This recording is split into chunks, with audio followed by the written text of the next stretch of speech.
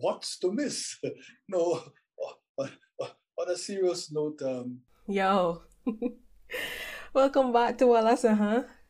My name is Dominique Morales.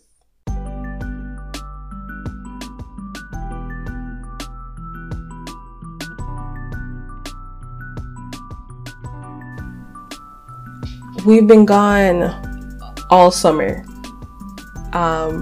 I kind of ended the season abruptly. I didn't say that it was the end of the season. I just kind of left. And I apologize for that. Each season is only going to have 9 episodes, and so what we can squeeze into that, we'll get into that. But this remains a space where we don't display our discipline. But the goal is to remain as consistent as possible. I have had huge plans for the summer. Like, I wanted to do a whole series, and I didn't. Partly because, or mostly because, or only because I had an internship. So I had applied for an internship at my local government at the Belize City Council months before I left Barbados. And they had answered me like just before I was to get to Belize. And so I was doing all this planning prior because I'm like, oh, they're probably not going to give me the internship. So let me figure out how I'm going to use my time wisely. And then I got the internship, and so I had to pivot and change my plans. And the podcast would have taken me money to produce. So I would have been in a deficit either way, even if I had gotten help from friends and colleagues who would have no doubt helped me, but it would have cost me money either way, because I don't like work people for free. This is not it. But yes, we're here now, we're back, and we're launching season 2, and I want to thank you for remaining here with me and listening to me. I do appreciate you taking out 30 minutes of your day, your commute, your break, your Sunday break at work to just listen to me and my rants. There's of course always much conversation to be had and so much to say about government policy, which I have a feeling will dominate this season, from 11th Amendment to vaccine mandates, a commitment to education, a recommitment to education, and how we do education, crime, and of course poverty eradication, because I think a lot of policy starts from the premise of poverty alleviation, which to me isn't enough. Like, we have to aim for eradication of poverty. Sustainable development goal 1, no poverty. That's what we should be going for. But a lot of our policy aren't in line with that. And I can tell you from personal experience and anecdotally that the hardest job that any human being has, especially a human being who was born within a country that was formerly colonized, and a country who seems to have a political ideology of like a commitment to neoliberalism, or rather neocolonization, I think is more accurate. Like, the hardest job is being poor, bro. Like, the hardest job is being poor. And I think a lot of us know the story when like you have somebody who needs something like new boots. I think that's the item they use in the story where, okay, so I'm poor, so I have to buy like the $20 boots, but you rich, so you could buy the $150 boots, but that $150 boots or $160 boots is going to last you longer, years. While my $20 boots will bust up every month and I still have to buy it because I need the boots. I need the fucking boots. So like, it's more expensive to be poor. That's a great contradiction of poverty and the violence of poverty. Poverty is really the most violent form of human torture there is. Of course, that's up for debate, but that's one of my beliefs. Last year, actually, I wrote a reflection on Independence Day, and I pivoted it on the decolonization of thought, and it was called A National Perspective. I'll link that in the description box below. It was called A National Perspective, and I think even today it still applies. What it was doing is it was interrogating interrogating what decolonization means within the context of Belize. But it spoke a lot about leadership, right? And it was spurred really by, of course, living in the pandemic and then of course, like leaving home. I was freshly like out of Belize. I was in Barbados, and I was constantly thinking about my country's independence. And so I was talking a lot about leadership. And when I think about leadership, I think about myself within leadership, because that is the most intimate relationship I have with leadership of self. And I think about James Baldwin when he said that, and I quote this. He said that I, as a Black writer, must in some way represent you. No, you didn't elect me, and I didn't ask for it, at least in my context, not yet. But here we are. You are here. Here we are. You're listening to me give a 30-minute podcast about things that I think about while I brush my teeth, while I shower, while I catch a very loud and crowded ZR to Bridgetown, specifically Broad Street or Swan Street. And so my definition of leadership, of good leadership, every time I think about it, is someone who remains human in a world that has taught us that we must dehumanize ourselves to get ahead, and lose and forget empathy, right? It's someone who reads, understands, and writes power. It's someone who delegates and allows those around them to learn, but also our students themselves. It is not. It is not using the position to flaunt and abuse your access to power, but rather to use your power to make space for empowerment. Now, that's a lot of power. Now, I don't watch the series Power, so please don't ask me. I don't know. I think I can't commit to series. Even my favorites, like Dear White People and Rick and Morty. I don't even think I've seen all the Rick and Morty episodes yet. Maybe like 2 left. I want to start watching Boondocks though, but I digress. So that is what empowerment is. And this can be applied anywhere really. On a guild, in a government, in a deplorably weak opposition, in your home, and even in your romantic relationships. So as I bid happy birthday to my country, a country that I love, I cannot even put into words how important it is for me to be Belizean. That has to be destiny. It's my favorite place in the world. And here's my dissertation on why it should be your favorite place in the world too. Okay. I am very unfocused right now. But yes, we love Belize over here. We love that for us. I love that for me, that I'm Belizean. And so I ask you all to ponder on that question of what a true leadership.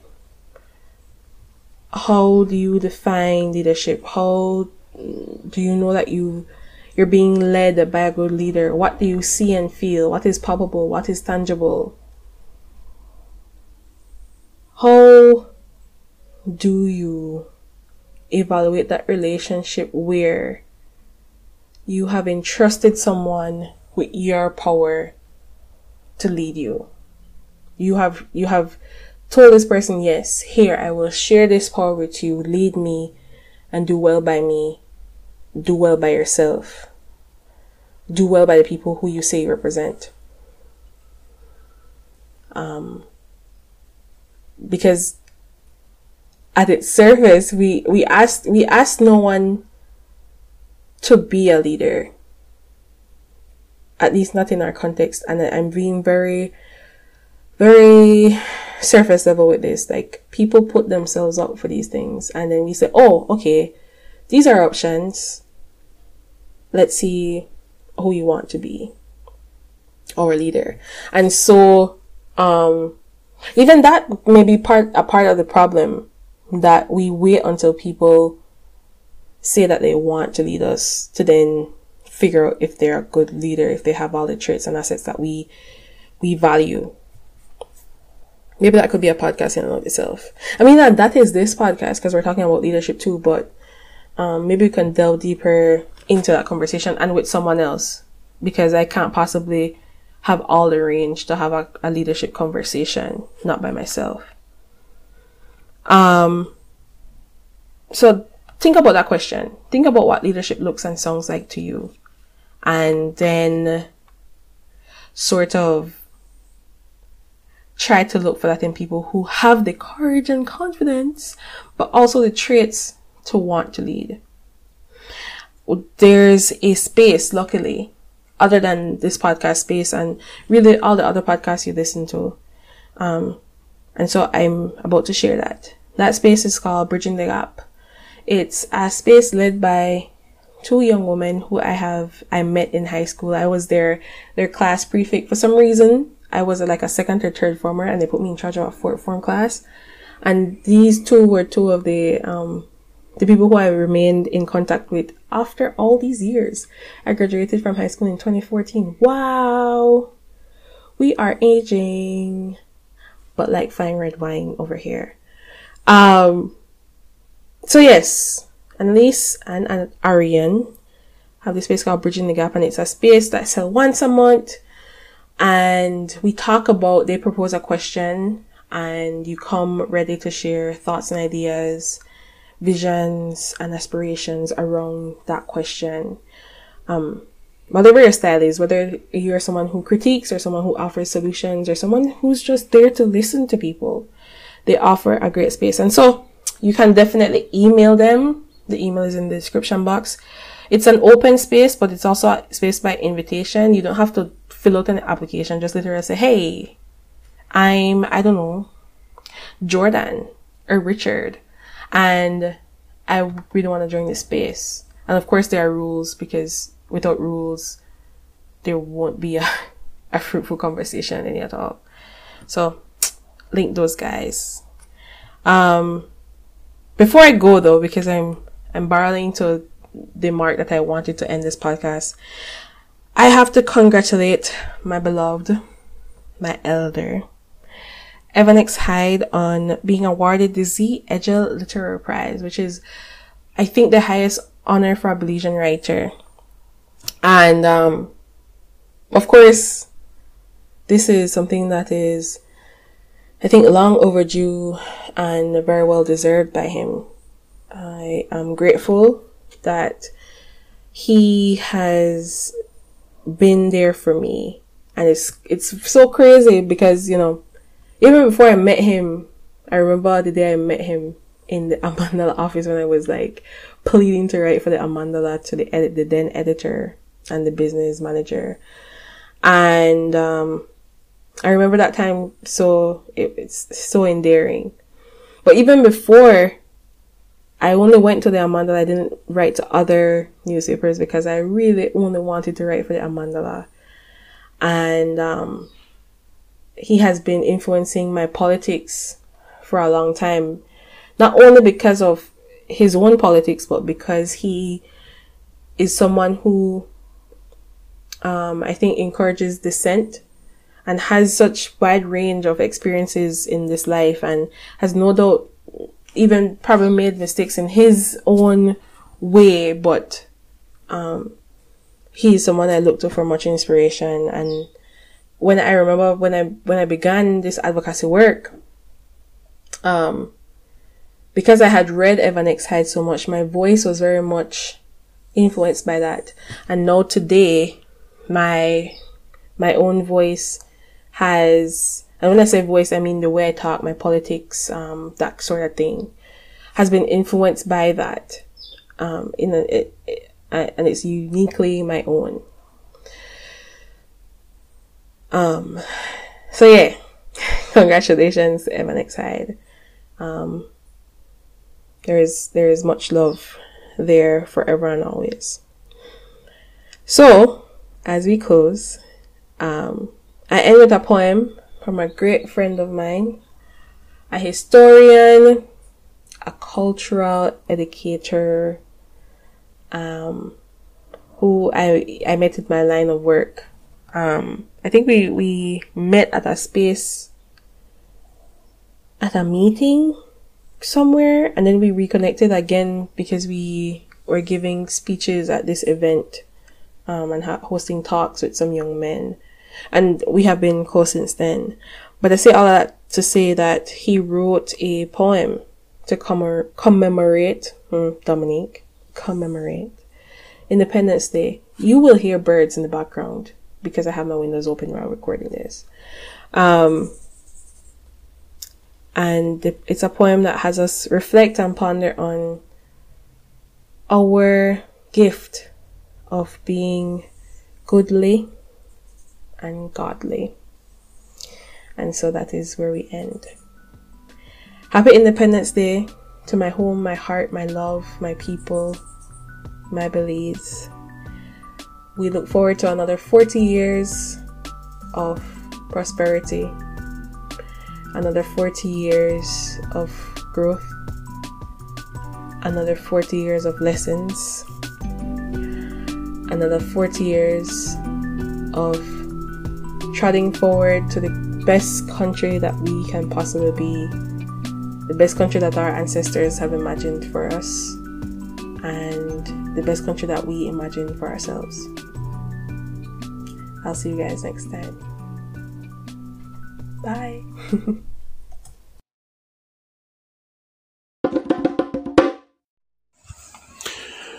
This poem is entitled "The Child is a Builder."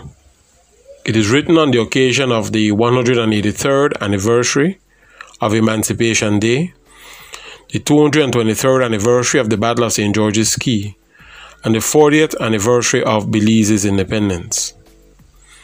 From the day we are born, we carry the hope of our parents and our ancestors. They see in a vision that we will do great things. We inherit their strength, their resilience, and their knowledge. In us, they desire for us to be our best. And so, inspired by the power of their experience, they shout a refrain: "This child must be a builder."